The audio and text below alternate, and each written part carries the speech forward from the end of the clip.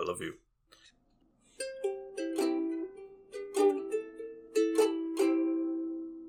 Salutations, couch potatoes. Thanks for joining us. We're Green and Faceless on the couch. I'm the Green Traveler. I'm the Faceless Leon. This here is a podcast, and it's about movies. And Yeah. so there might be some spoilers ahead, but we try our best not to. At the very least, we want you to feel like, hey, I want to go see that movie after we're done talking, so we're not going to ruin it for you. And also, we're probably going to mention world events because it's the world and that's what's going on. But obviously, that's not our focus. Our focus is to talk about some great films. Yeah. So we're just two boys talking movies. That's right. And occasionally our lives are going to slip into that conversation. Occasionally. And, this is also kind of how we catch up. So, Yeah. It's a great tool for that. It really is. Yeah. Today we're coming at you.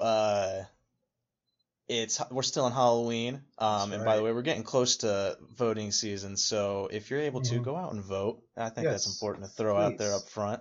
Yeah. I'm pretty sure most states are allowing early voting. So if you're not going to vote by mail, go out and vote now. Yeah. But yeah, we're still in Halloween season. We're still going with the Halloween spoopy threesomes.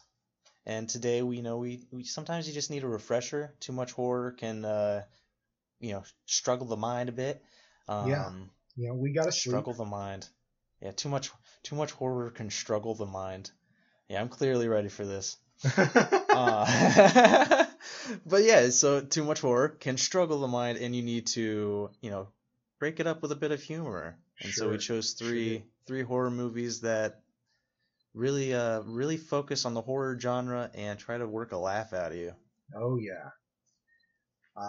First of which, should we name all three of them first?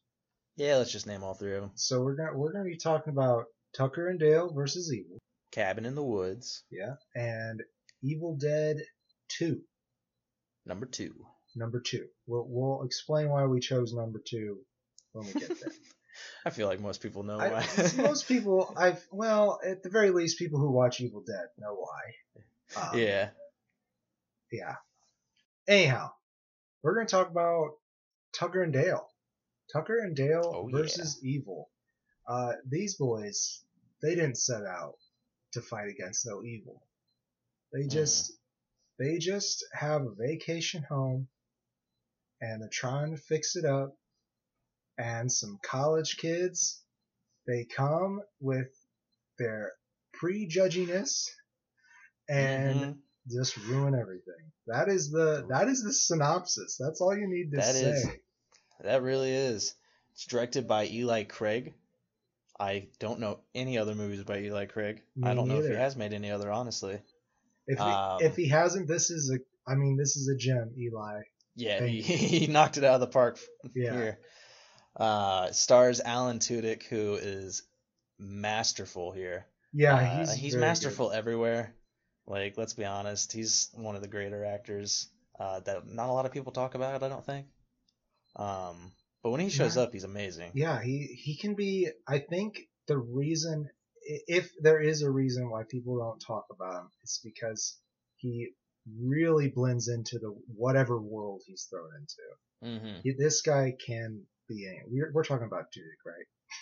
Yeah, Alan Tudyk. Okay, yeah. I mean, Tyler Labine, who plays Dale, Tucker's counterpart, also very good in this film.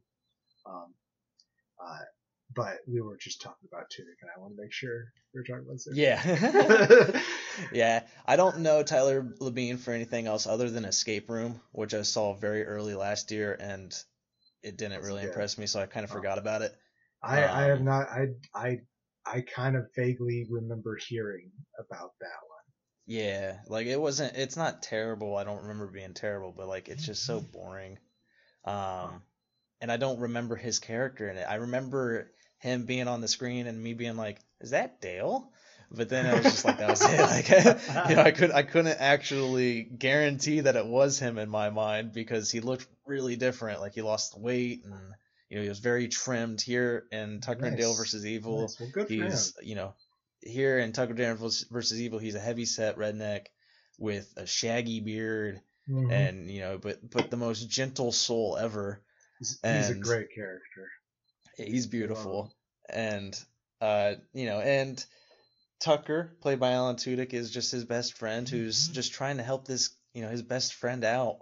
Dale's feeling down. He's feeling glum. He's striking out with the ladies, and and I guess Tucker is the, the man or the ladies' man. Apparently, apparently. He doesn't talk to a single girl. I think this whole movie, but it must be his bowling fingers. It must be. Yeah.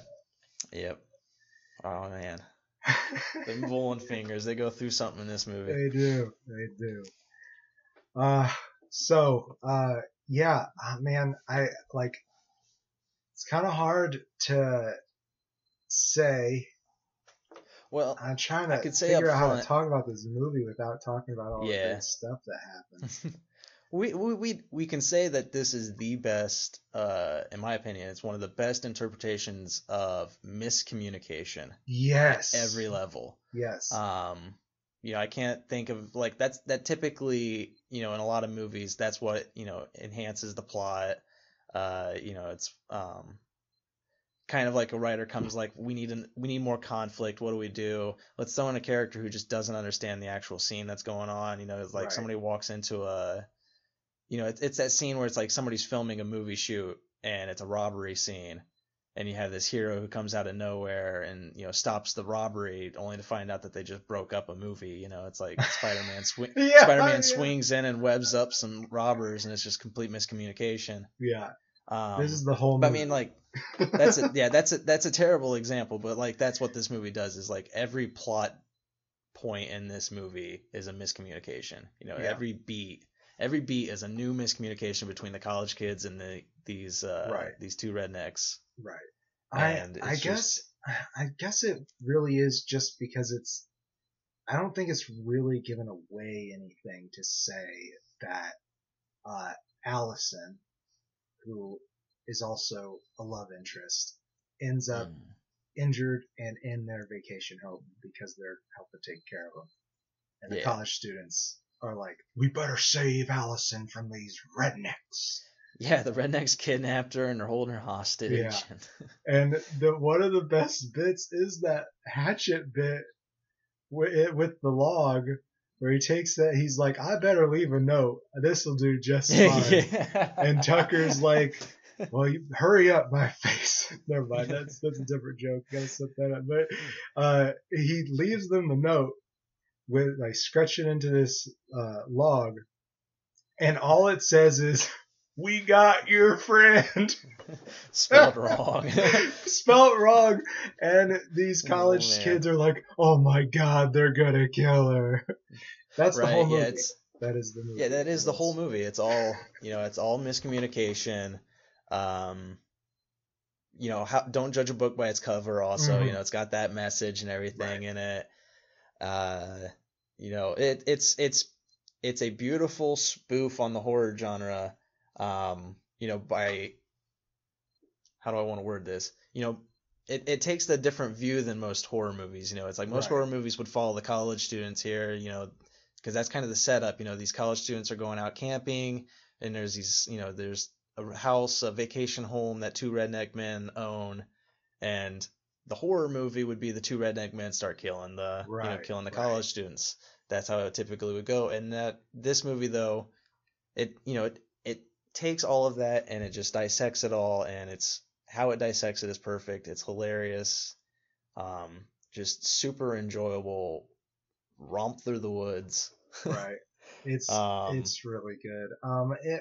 One thing I'll say about it that might turn some people away, does not turn me away, is that there are some gory moments, for sure. Not like Hellraiser level or anything like that. No. But some people, I know do not like that, but I wouldn't count it against this movie because it's done in a way that I just can't stop laughing.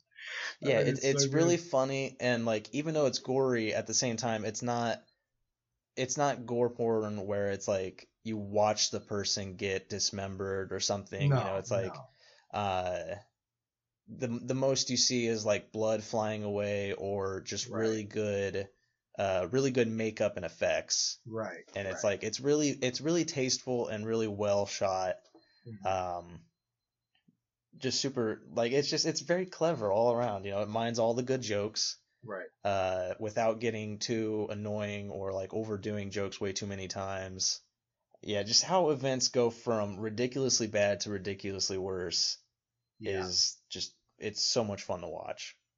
Um, I did mention that Allison was Dale. I think I didn't say it was Dale's love interest.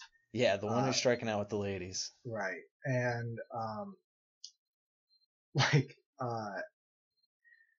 he asks he asks her if there's anything she'd like to do, or maybe the other way around.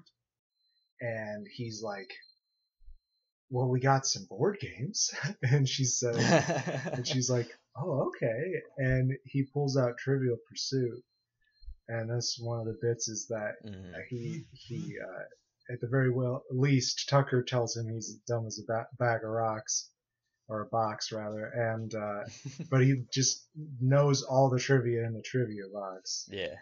and he so the college kids come up to the window and see Allison at the table.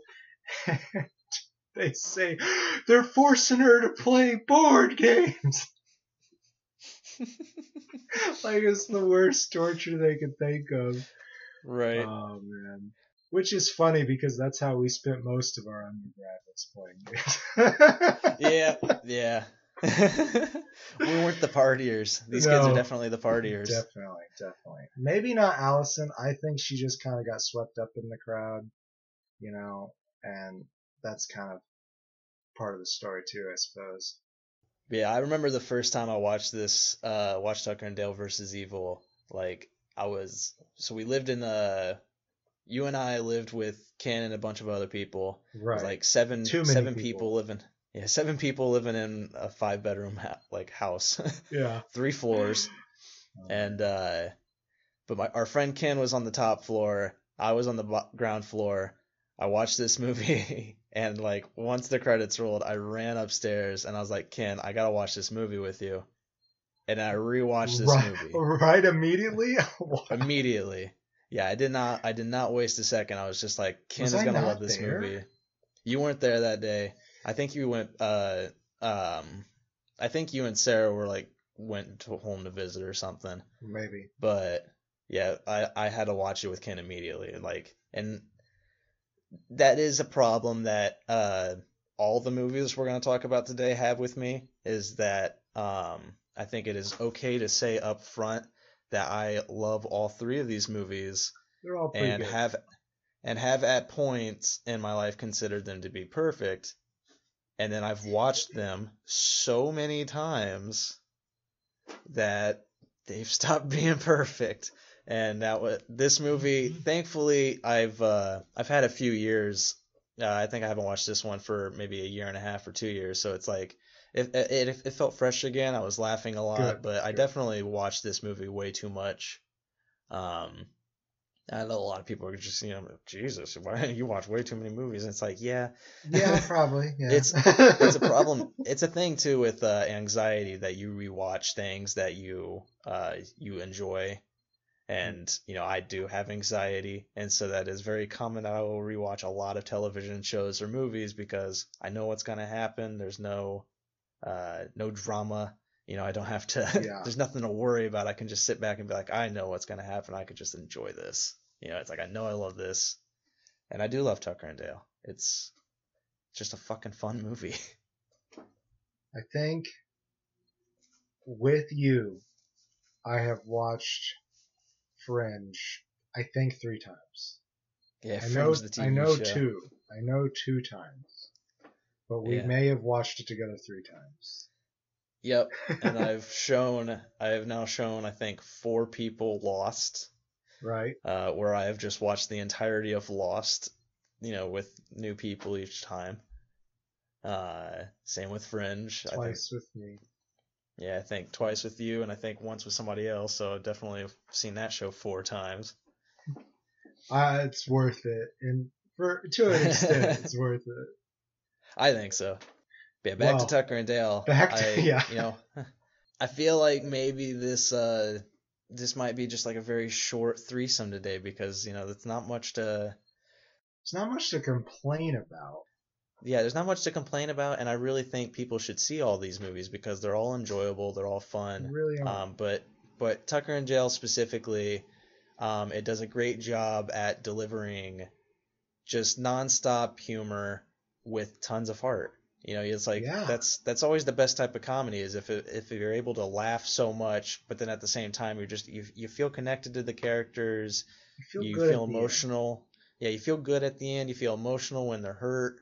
You're pulling for them to win if they're in a tight situation, and I mean that's all of Tucker and Dale is one giant tight situation. That being said, don't watch it with your 5-year-old. Don't do that. I say watch it with your 5-year-old. They're old enough. They're old. You know what I think? Actually, 5 is honestly probably young enough that it won't scar them too much because they're honestly not going to pay enough attention to the movie. Yeah, but when they see like half a body on screen, they might be like, "Oh my god! Oh my god, Mom, what are we watching?" Yeah. I say I'm not messed up, but like I'm definitely been messed up. I don't blame Indiana Jones for messing me up and seeing that guy's heart ripped out of his chest. Yeah, there's nothing wrong with that. There's nothing. We own the movie. The kid will see it. Well, I do. We might talk about the college kids a little bit more if we were to say anything else about this. Mm-hmm. There's a couple of them are just very stereotypical characters. Even what I would say is the main character of the college kids. He is even a stereotype. Yeah. But man, that guy, Jess Moss, I think that I'm getting the right actor. He just plays over the edge so well. Yeah, he really does chew the scenery here a lot, and it's great. Like he just goes for this role. He does. And I think that is actually something I wanted to talk about was the stereotypes. They do play against those pretty well too, because Jesse Moss's character, I would say, he's got anger management issues. He's like that frat bro who has anger management. Well, he's not frat bro, but that's kind of how they're all a part of all the guys at least are a part of this frat. Yeah, so he does act that way a lot, and but at the same time, they get ready to tell a scary story, and he takes a puff on an inhaler because he's got asthma. And, it's just like, but no, it's right after he hits a joint. He hits a joint, and then he puffs the inhaler. But it's just like they do that like every character is does have their stereotypical things, but they also have that one little tidbit about them that breaks that stereotype. Like with Tucker, he's the dumb redneck, but at the same time he knows everything about that trivia game. He knows everything. Yeah, he knows everything. Anything that he's heard, he can repeat it. I got this dumb brain. But yeah, they do a really good job at that. I forgot once you mentioned that, it reminded me. But I would say that the most stereotypical out of all of the college students is probably Chloe, because she's like playing the stereotypical sorority girl who dresses up like she's going to the club to go camping. And in fact, one of the other college students, Naomi, even says after she was complaining, well, if you didn't wear your fucking stripper boots, Or stripper heels probably, but yeah, like it was funny, but yeah, I will say the college students are, and after watching it so many times, they're the part that brings it down for me. Right. Because they are kind of just dumb kids that I don't really relate to because I'm not like any of them. Yeah. The one kid, I was gonna say the one kid. Go ahead. You go ahead. I was gonna say, like, how did these guys even get into college? And then I was like, a lot of people get into college. Yeah, most colleges accept anybody. It's it means money. Right.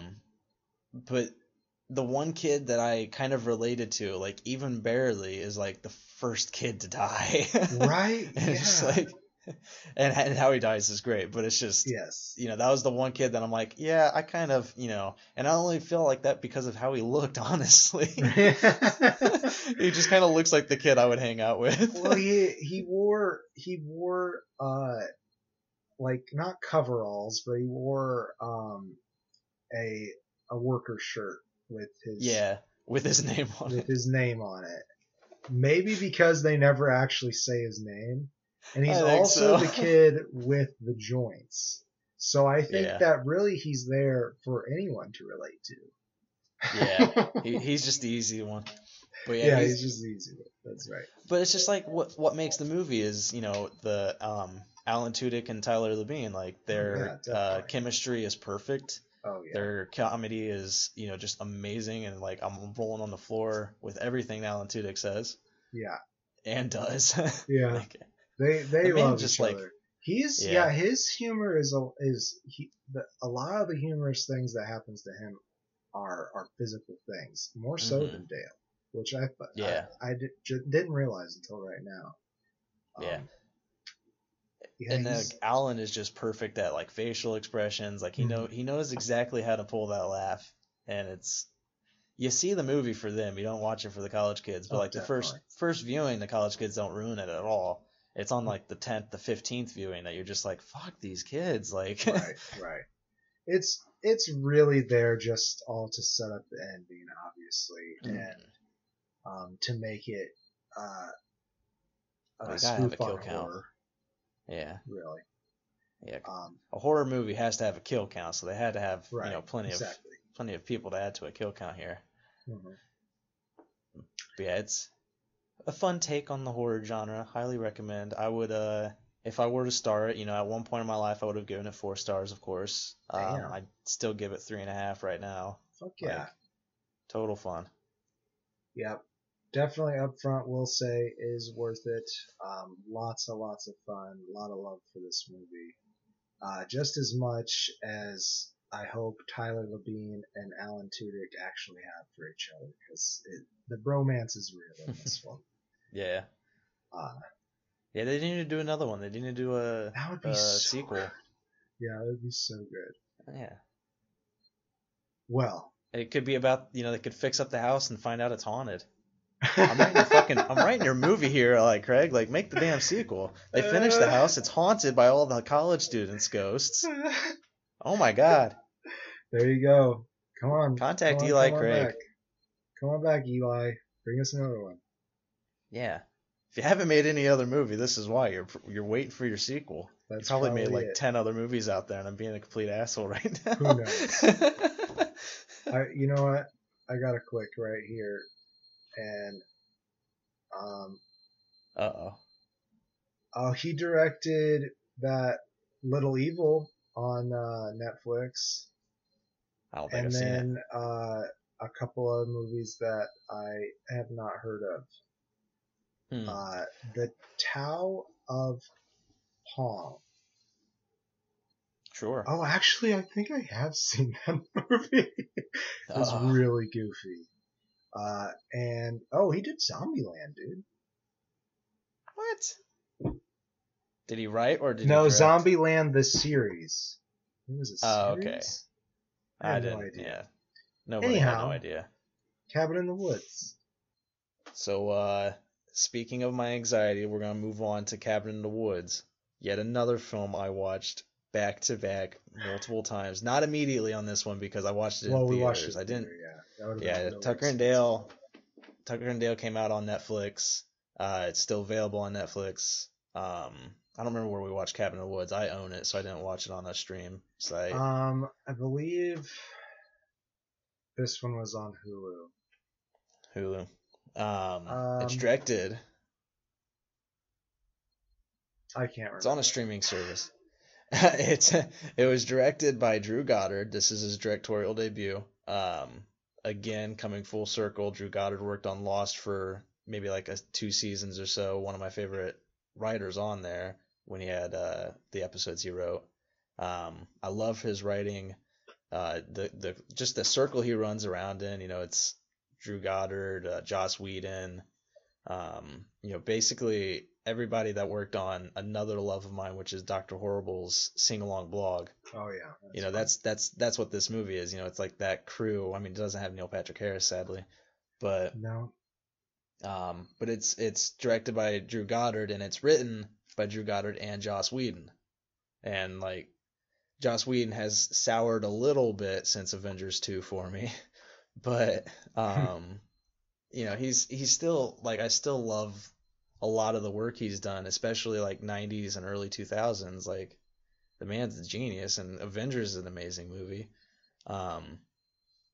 But it's like Avengers 2, I didn't really like it. The Justice League movie, I don't specifically know what changes were his, but I didn't really like it. He's kind of gone downhill with his last few movies for me. But here, with Cabin in the Woods, him and Drew Goddard, in 3 days, wrote what I still believe to be like a perfect script. Like, it is. I think you're right. I mean, if this is the version of the script that they wrote in those 3 days, I'm sure it went through edits and changes, but like it took them 3 days to write this idea. It was it's, I would say, script definitely masterfully done. Mm-hmm. A lot of this movie masterfully done. There's honestly not too much to complain about. You continue. And the synopsis of the movie is a group of college kids. Again, they go to a cabin in the woods, and I don't really want to, like, if you haven't seen this movie, I don't really want to spoil anything about it. There is I will say there's an organization that is, how would you put it? It's making their moves for them, kind of. They're the puppet masters. Yeah, what the college students are doing at the cabin, the organization is like the puppet masters. They're kind of like making sure that a story plays out. Right. And that story is, the classic horror movie. And that's the movie in a nutshell. It takes so many elements of the classic horror movie and turns it on. It reveals it. It takes the curtain off, and it's like, this is the joke. This is the horror trope. And it does it very, very well. And the reason why we lump this with these ones is because while this movie has some legitimately horrifying moments, it is just, there's just, some of these characters are so funny. Yeah. And especially for me, Sisterson and Hadley, the two guys who kind of run the organization, they just have a blast the whole time. Mm-hmm. Which I know if the audience knows nothing about the movie, they're like, oh really? Yeah. They must be some real sadistic shits. But they're played by Richard Jenkins and Bradley Whitford. Bradley Whitford of Get Out. Yep, in Get Out, yeah. Which I just watched that for our next episode. That's good, but that's neither here nor there. Spoilers. Yeah, sorry. Anyhow, yeah, their chemistry is so good. They crack me up, and I'm sorry if I interrupted your synopsis. No, No, that was the synopsis. That was Okay, it. good. And I was gonna lead into the cast because you're right. Richard Jenkins and Bradley Whitford are, beautiful in this film together because Right. they play off each other so well. Their chemistry is great, and that everybody that is grouped together, the chemistry is great because the Yeah. college kids, like Yeah. a huge list of all of them. It's Kristen Connolly, Chris Hemsworth, Fran Kranz. Then I'm kind of running out of that. I don't remember the other two people. Jesse Williams and Anna Hutchinson. Thank you. Yeah, I couldn't remember them, but I remember the other three. Everybody plays great, and it's like this is Chris Hemsworth right around when Thor's starting to take off. Right. So Chris Hemsworth is about to he was already famous beforehand, but he's become crazy famous the past decade. And this is the beginning of that. This is before he became crazy famous, and now right here he's just handsome buff man. Yeah. In his isness. Yet again, we have that tweaking of the stereotypes, because Joss Whedon has described this film as like a loving hate letter to the horror genre because they hate what the horror genre has become with torture porn and everybody's a stupid college kid. These five are not stupid college kids. They're all smart. It's so it's so hilarious. They were in college for a reason. Yeah, they're there to study. Yeah.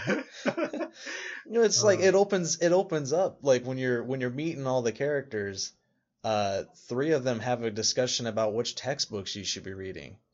Right. I mean, obviously they have, college kid personalities that are, they all act like they're partiers still. Mm-hmm.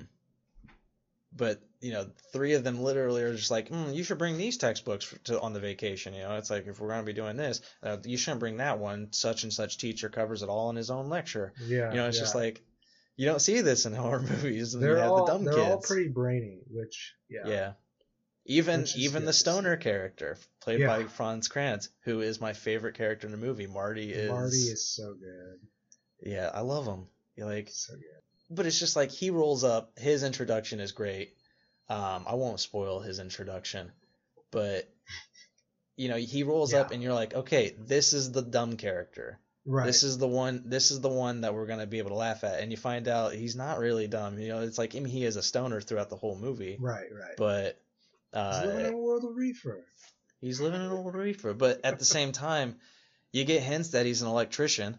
Right. It's like there's an intelligence behind here because he kind of the horrors don't work too well on him. He kind of sees through a little bit of the game that's going on. And then you got the flip side of, the organization that's doing all this. It's like they've all found a way to do what they do and have a good time. Right. And there's like that little mentality there that's just kind of just beautiful to play on, and how Drew Goddard and Joss Whedon play on that is just wonderful. They did a great job, especially if it only took them 3 days to come up with this idea. I mean, which they are pretty like-minded and have great imaginations. So I'm not really surprised that they got together and made a beautiful baby.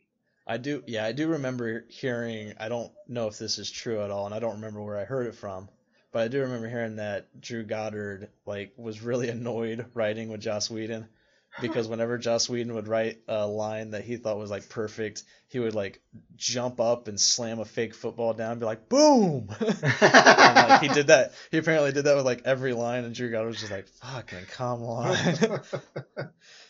I don't know if that's true. I just heard it and I was like, I'm gonna believe that's true because it's fucking hilarious to me. That's good. That's good. Well, yeah, like I said, it's a beautiful baby. I mean, I kind of jokingly just the other day called this Drew Goddard's, it also Joss's, thesis on the horror genre. And like you already mentioned, they call it themselves a love-hate letter. It definitely reads, which is also kind of interesting because these are all the main characters are intellectuals. It reads like a very well written college paper. Once it's all said and done. And I love that about this movie. I like it, and we were in our undergrad. We were in our freshman year. Like we had just finished writing some of our first college papers. Yeah, I was still afraid to ride buses. I came from a small town where like you drove everywhere. I walked 4 times to the theaters to see this movie, and that was what would you say? That was like a 45-minute walk to an hour. Yeah, and I didn't mind it at all. And we did take my then girlfriend, now wife, to the movie with us, and she got so tired halfway there. And like it's a pretty far spread out campus, and we had to walk all the time to get to classes. Like it wasn't really convenient to jump on a bus and go all the way across campus all the time because of not for our mindset. Stuff. Right, exactly. And especially because, we didn't really care for it. So we were used to being exercised. My wife, she was getting really tired on the way there, and we made it like, I want to say 5/6 of the way to the movie theater. And she was so tired, and we were holding hands, and then all of a sudden she like stubs her toe on a lip in the concrete and goes straight down. Just eats the concrete. Just eats it. And I'm like, oh my God, what happened? And she's like, you didn't stop me or anything. And I was like, it happened so fast. What was I supposed to do? And she was so mad. And then she had to sit through this movie. Yeah, she really did enjoy the movie, but she had struggled enjoying it that first time because I don't know if she ever told you, but she had the worst headache. Yeah, she's told me. Hard. Yeah. We probably should have checked if she had a concussion, but yeah, she's okay. Yeah, she's fine now. Yeah, she's fine. Yeah, she's fine. And let that be a lesson to you. This movie is so good that even with a terrible, terrible headache, that's right, you walk away enjoying it. It's so much fun that you can't just be like, it's like, so fuck this headache, but this movie's great.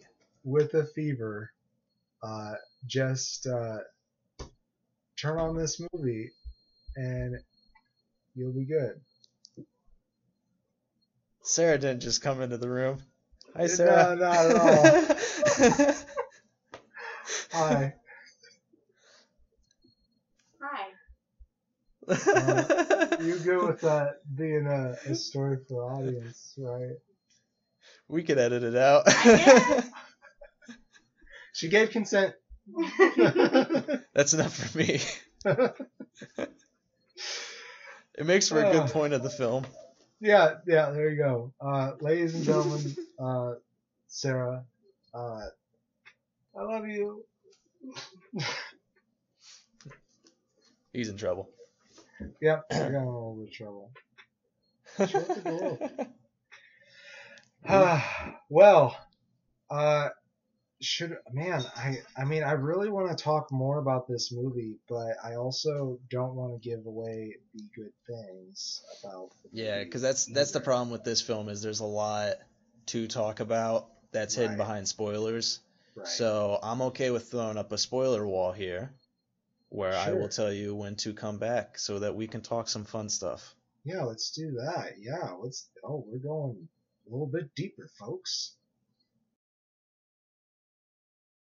Spoiler avoiders, skip to minute 47:40. Thank you. Yeah. Hit me up with the first topic. I think the first thing that I think we should talk about is the list of monsters. Because I'm sure that of those 3 days it took them to write that script, that list of monsters had to be like one whole day. Right. They just sat there and they just... There's a billboard in the movie. If you haven't seen it and you don't mind the spoilers and you're still here with us, there's a billboard in the movie because the organization, one of the ways they deal with having to murder a bunch of college kids for what they do is to bet on how the college kids are going to get murdered. It's very gruesome. You hear that and you're like, holy crap, that's terrible. and it is terrible. But they have a giant whiteboard. There you go. Where they've just listed out like 50 different monsters that they have. And it's a Deadpool. Like yeah, it's a Deadpool. And it's like I've watched this movie so many times that it's like I pause it and like I love looking at all the monsters on the list. You know, it's like the ones the kids draw in this movie are zombie torture redneck family. Yeah. Something like that. Redneck torture zombie family, I don't know. Yeah, something like that. But they're completely different. But there are also zombies. Yeah. Yeah, they're completely different than the zombies. Yeah. You know, there's robot spider exterminator things. There's a giant snake. I shouldn't say basilisk. Giant snake. Clear rip off of it. You know, Pennywise the Clown. Yeah, Pennywise the Clown's in it. But it's a beautiful list, and I'm like, a lot of it is just, you know, shout outs to great horror movies and, you know, little references and love letters, Easter eggs, if you will. So I think since we did this little spoiler wall thing, we can talk a little bit deeper as to why this movie is read like a thesis. Mm-hmm. And that is because it goes through all the beats of a horror movie and explains why this organization is orchestrating this story to happen. Like, for example, there's this creepy old guy named Mordecai, and he's the Harbinger. They have to be warned and decide to go to the cabin anyways. Otherwise, because all horror movies, or most, I shouldn't say all, but most horror movies, you know, before the characters start getting killed or before they meet the haunt, there's always one character who warns them about doing what they're about to do. Right. Yep. The guy in the truck in Friday the 13th. Mm-hmm. He tells them there's blood curse, and you know, just almost every horror movie, at least where there's a group of college kids going to go do something, there is a what in the thesis is called a harbinger. The harbinger. And if they're not warned about it, I think it's something like, I would say, relative to cosmic fairness. Like I don't want to super spoil the movie. But for this, it's a ritual, really. What they're doing. And for it to work, tradition. They have to be warned. Yes, it's a tradition. Yeah, and everything has to play out the exact same way. Well, not always the exact same way. Relatively the exact same way.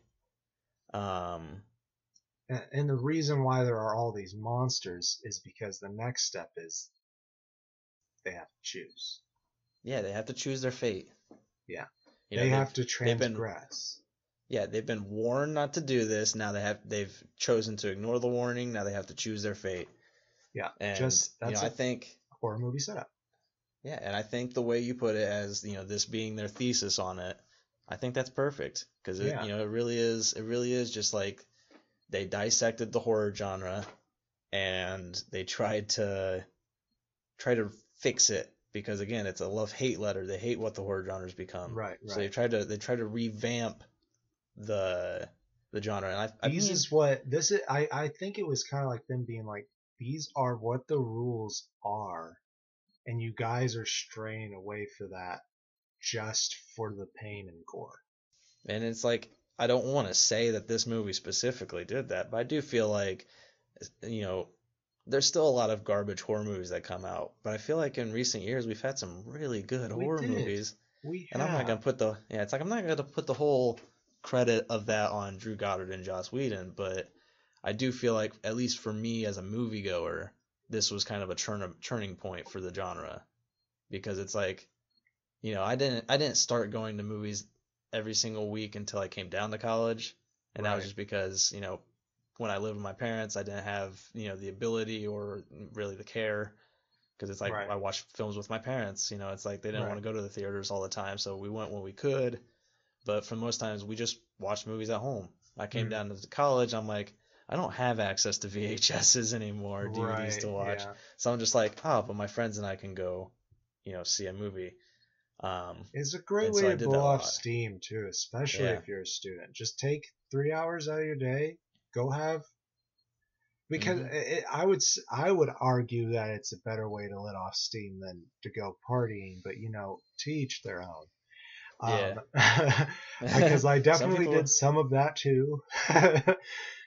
and I would say a lot of people partying is much better stress reliever than seeing a Yeah, movie. But for our mindsets, it was perfect. And for especially sure. this movie, like in college, this movie was perfect for us. Yeah, it was. I think we talked about this movie for weeks and weeks after we saw it.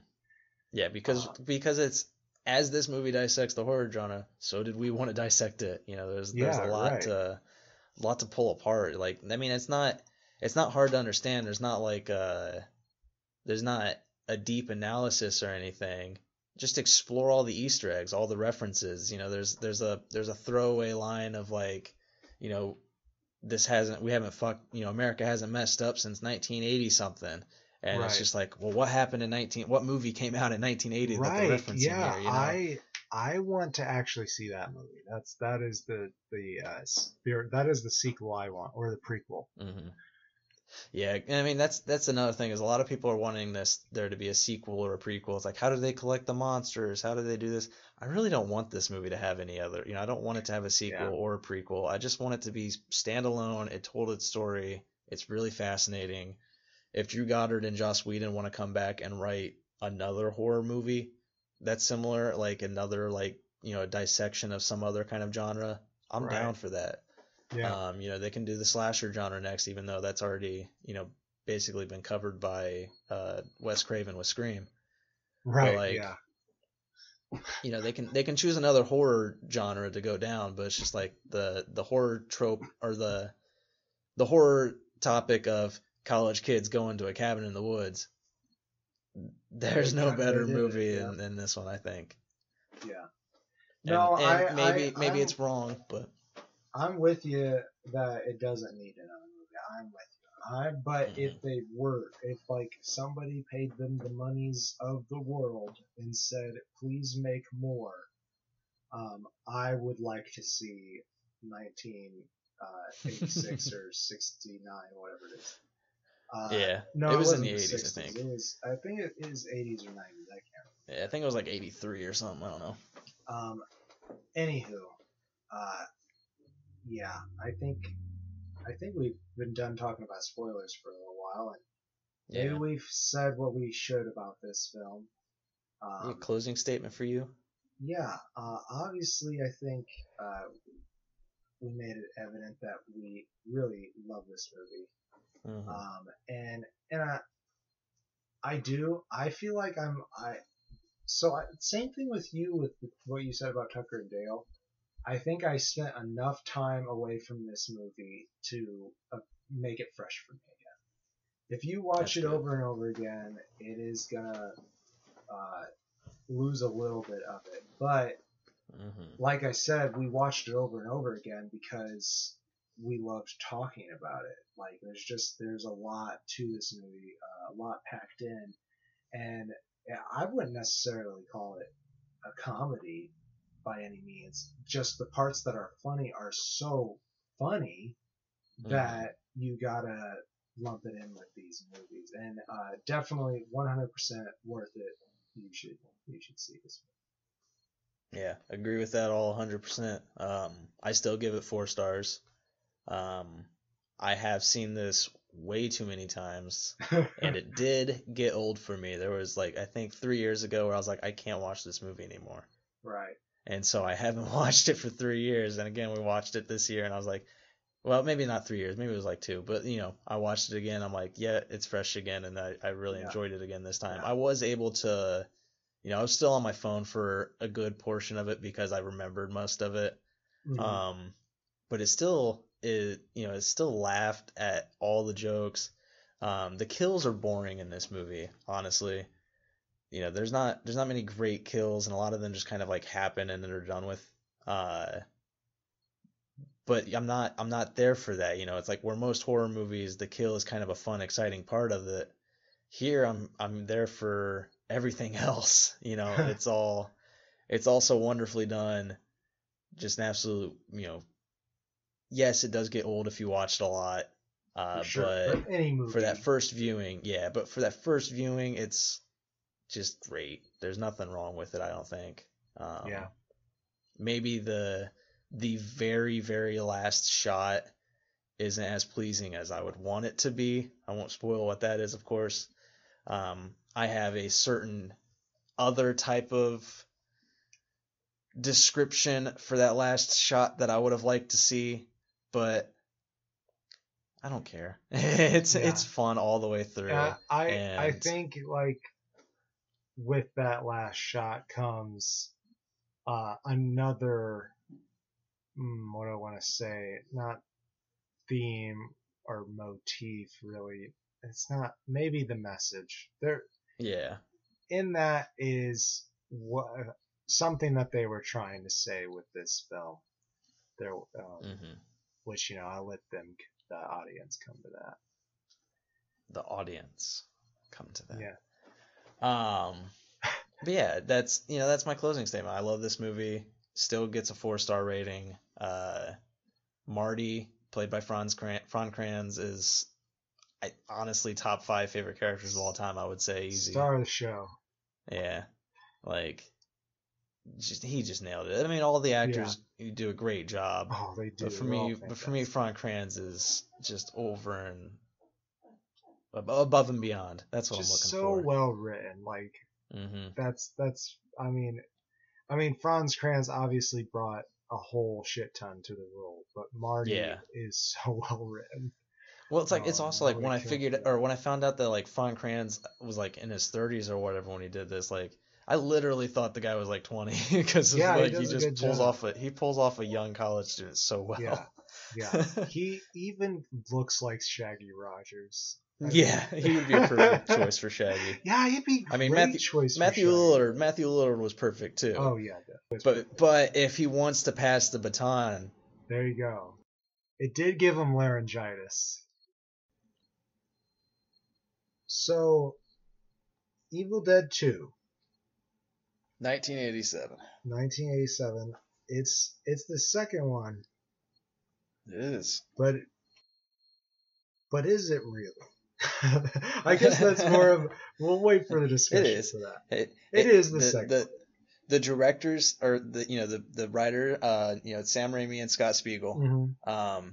Sam Raimi has said that this is a direct sequel of the first movie, but even though it completely contradicts a lot of the first movie. It does completely contradict a lot of the first movie. Something that I read when I was curious about it. Because I had seen all 3 of these movies and a while back, and when I watched these, several times I should say too, but it has been a while. And when I started watching this movie, because I usually watch all 3 of them for comparison, and like I said, it's been years since I've done that, and I was watching it, and I was like, wait a minute, I remember a lot of this from the first movie, and then I remember thinking about the opening of this movie as a recap of the first. Yeah. But really, what it is, at least from what I looked into it, is that it is what the writer called a requel.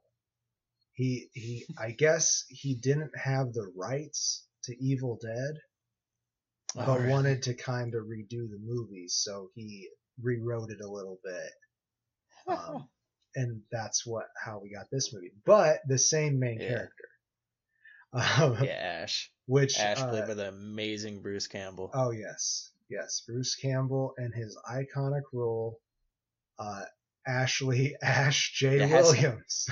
I didn't know. I'm sure he's done other stuff, of course. But has he done anything that's like also really famous? I don't know that if he's done anything that's also really famous, but he does a cameo in all of Sam Raimi's films. Like every single one of the Spider-Man movies. Yeah.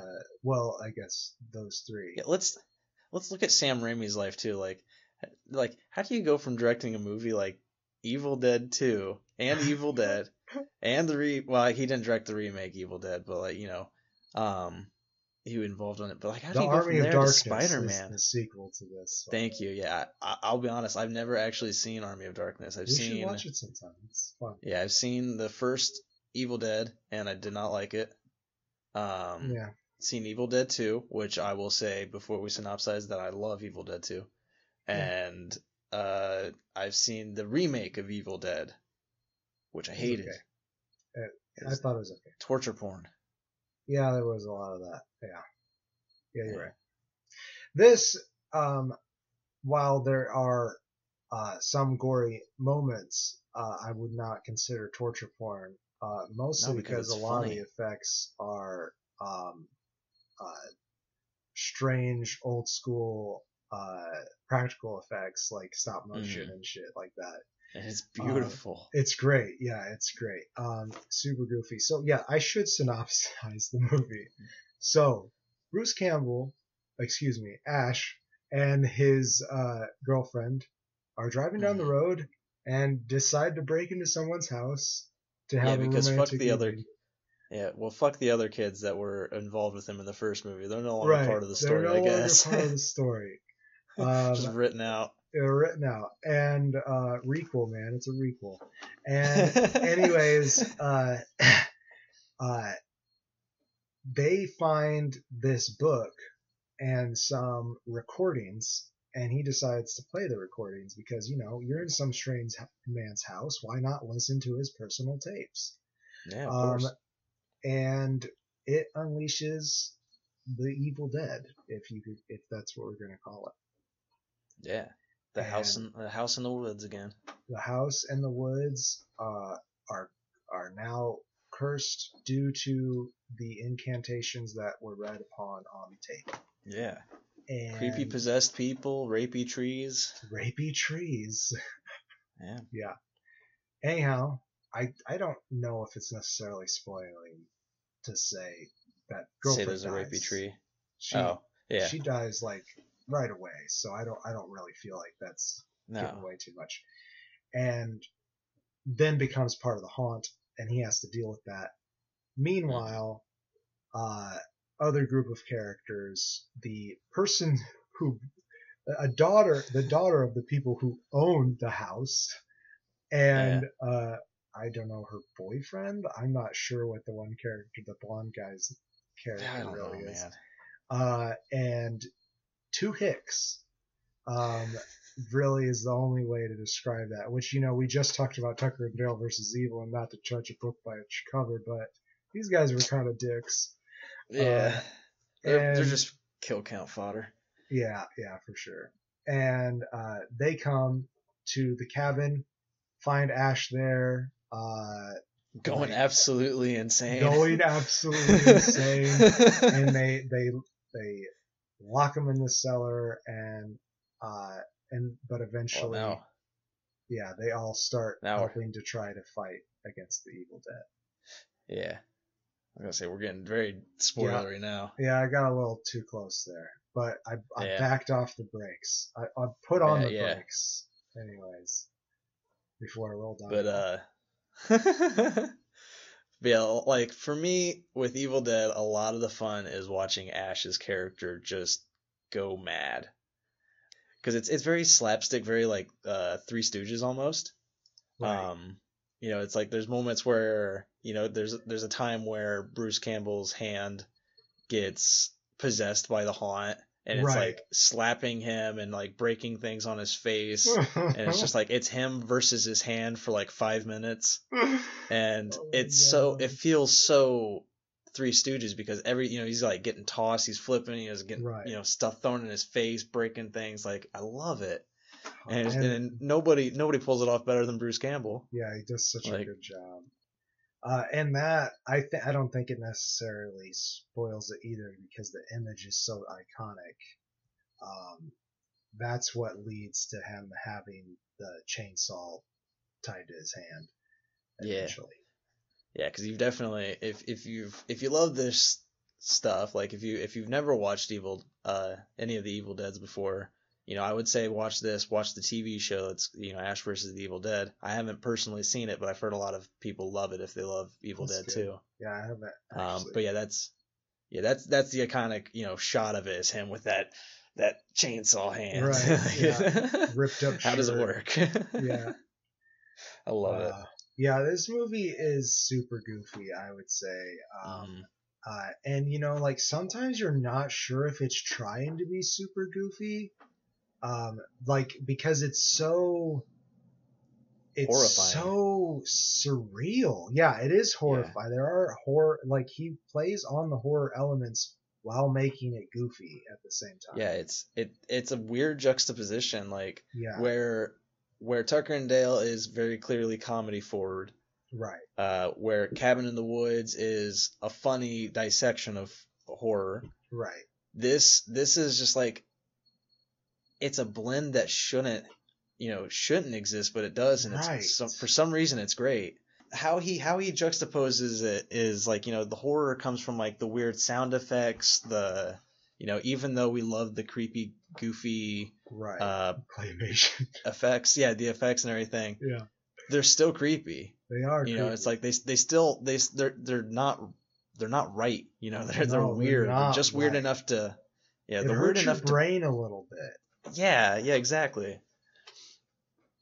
And this is like Sam Raimi is great with this kind of stuff here, and like I love it. I don't know why I've never seen Army of Darkness. It's honestly more of the same except for set in medieval times. I would say that it's more of a fantasy trope with horror elements than this movie is. A fantasy romp, I think, would be better way to say it. But with a lot of horror elements. It's a lot of fun. We'll watch it sometime because it's good. But like, I don't know.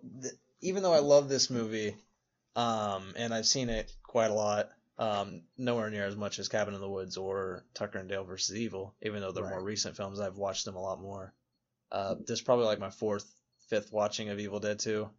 I couldn't tell you how many times I watched it. The friends I grew up with really, really liked it, and I gotta be perfectly honest, it's not my favorite of the three, but I enjoy watching it for sure. Mm-hmm. And I think honestly, watching Evil Dead and then watching this, keeping in mind that Sam Raimi was like, I would just want to redo this. Really, that's why I want to do a sequel. I think that honestly makes this movie better for me because you got that first movie where to me, Evil Dead, I think he was trying to make a serious horror film, and he was. There was a lot going for it too. It's like he gets that sound design right. It's like the screaming through the woods with the fast camera. When the haunt's like rushing at the cabin, like that stuff's good. Like it does. Like he does it in this movie too, and it's just like it's really creepy and really unnerving.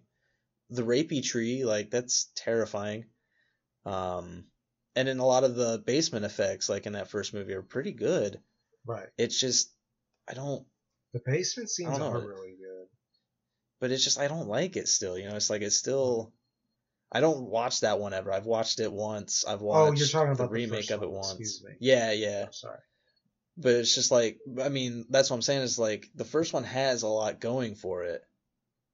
But it's still the whole product altogether just doesn't ever make me want to come back to it. Whereas this one, I'm with you. Yeah, this one I don't know why, but the slapstick and the horror blend together so well. I don't know if I would say it blends together so well, so much as I would say the blend is what do I want to say? It's like an irritation that you keep on going back to. I don't know. I like it. Like I said earlier, it makes your brain hurt a little bit because you're not sure is it funny? Yeah. But it is. Like, then invariably you'll laugh because it just keeps on going. Mm-hmm. Like, because at first it's creepy, and then it ramps up to being almost silly, and then it goes over the hill, and you laugh at it. You can't help. Yeah, but it's so funny. But like I'm saying, like the creepiness of it is the background too. It's like he blends that horror, that sound design really. Like for me, it was a lot about the sound design because there's a lot of loud background noise, or like not really background noise, but it's just like that screaming like sound when the haunt's coming at you. That like even though what's happening and playing out on set on screen is just hilarious. Mm-hmm. I'm unnerved because of how it, because of that haunt, because of what's you don't know what's going to happen in this movie. Mm-hmm. You don't. Yeah. And it's like, for me, it does blend well. Yeah, I guess I don't have anything bad to say about the blend, because it is why I come back to this movie, is for this just strange mix. I guess I am putting out there for the audience that I think it is very so surreal, but I like that kind of thing anyways.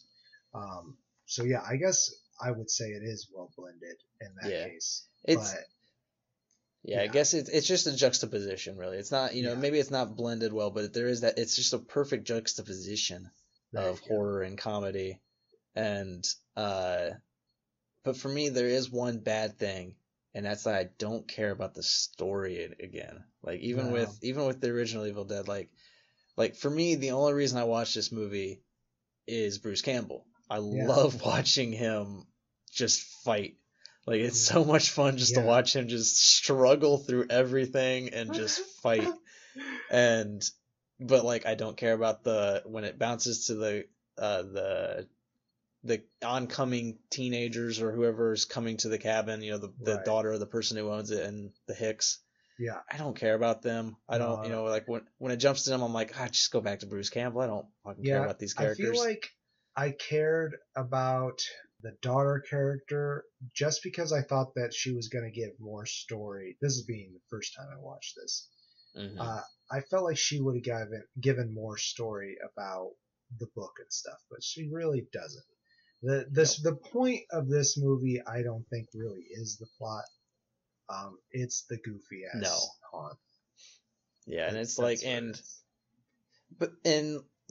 not all movies need to have that. Airplane definitely didn't have like a strong plot keeping it going. Yeah. But here I think that it could be helped with a bit of a stronger. If I cared about the characters more, I guess it would help me a lot. Right. Because I only care about Bruce Campbell. I only care about his fight. Yeah. The other people can get possessed or whatever. I don't give a damn. The other people, like you said, are there to have a kill count. Because otherwise it would be Bruce Campbell fighting puppets in the woods. That would be a fun Jim Henson movie. I'd be down for that for an hour and a half. Yeah. Make an hour and 20-minute movie of him fighting the Muppets, like fighting possessed Muppets. I'm down. But don't get his damn son on it, because that stupid Muppet cop movie with what's her face that came out recently, Melissa McCarthy. Yeah, that was just trash. Yeah. And I watched it. I sat in a theater and watched it, and then I took the cab home. And I bitched to the cab driver for the 20-minute drive home.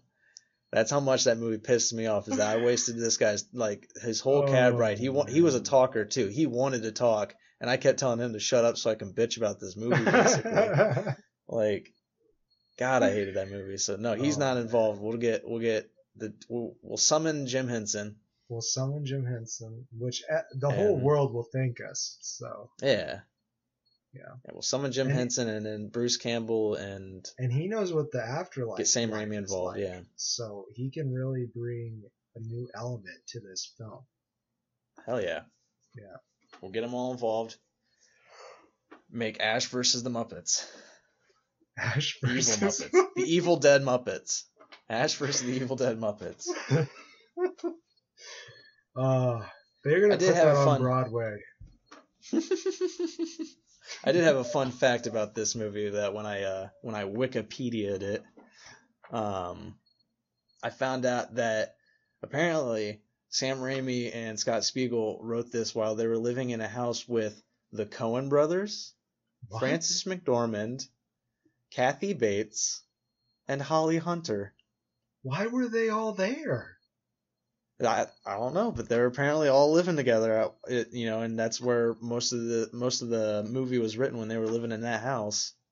Those hippies. And I just thought that's like a great, that's a great story. I feel like there has to be something there.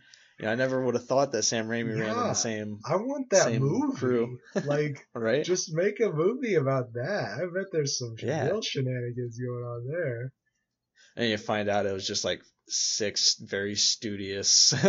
Yeah, Nothing happened. Students, they weren't partying. They're all just like sitting in their rooms, and Sam's just like, I gotta write here. I'm just writing my script. Well, so this movie, and I guess honestly, this whole universe has a gigantic cult following. Mm-hmm. It is huge. So if you haven't heard about this, I'm a little surprised. I'm not really surprised if you haven't watched it, because but I'm surprised if you haven't heard of The Evil Dead, because there's a pretty popular comic book run, all sorts of stuff. People love TV shows movie. Or show. Yeah, TV show. Yeah, everything. So with Bruce Campbell, which is amazing. Honestly, oh yeah. And nobody's given more to project. a franchise than that man. No, they tried with what it was supposed to be like. Nah, we're never gonna talk about that movie, the remake. Yeah, it's bad. Yeah. I don't ever want to watch that again. But got a closing statement? Oh no. Closing statement. Yeah, I would say my closing statement is, I'd give it 3 stars.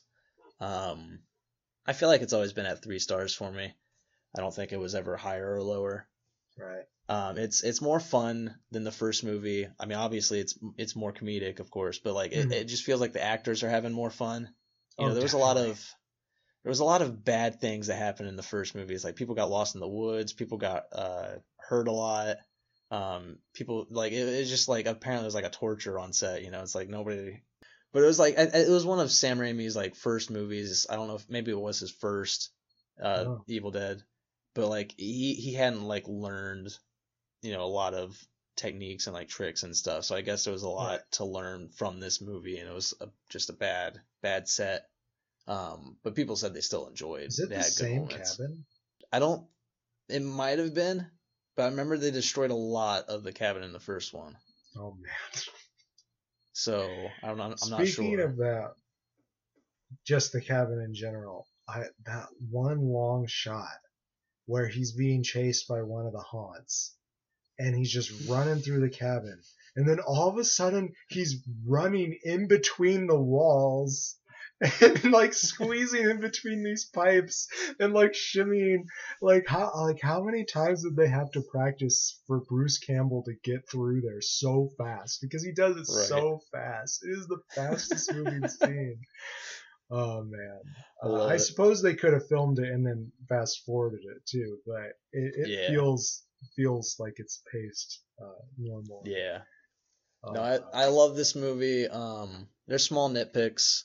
Yeah. I don't like the story too much. I don't connect with any character outside of Bruce, but Bruce is worth every second of it. Right. Like what they did wrong in the first one, they did right here. They went goofy. The effects are fun. It's flat out just crazy and shouldn't work, but at the same time, it's so enjoyable that it does work. Right. I will admit, this is not one of my favorite movies.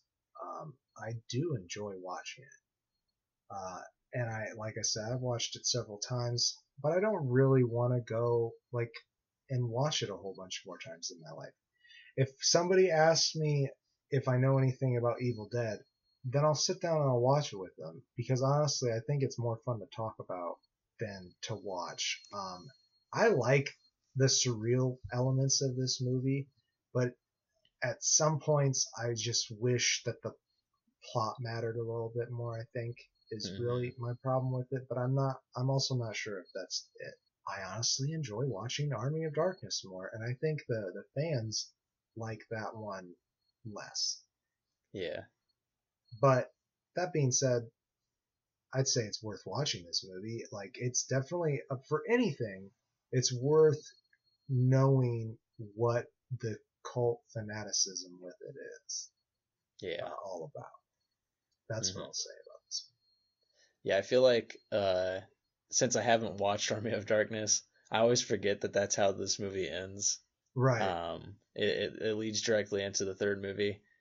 But it's so out of place that I'm just like, that's dumb. And since I haven't watched Army of Darkness, I always just watch it and be like, that's so fucking stupid. I'm done. It does. It does. If this movie was the only movie, it does feel like just a big joke.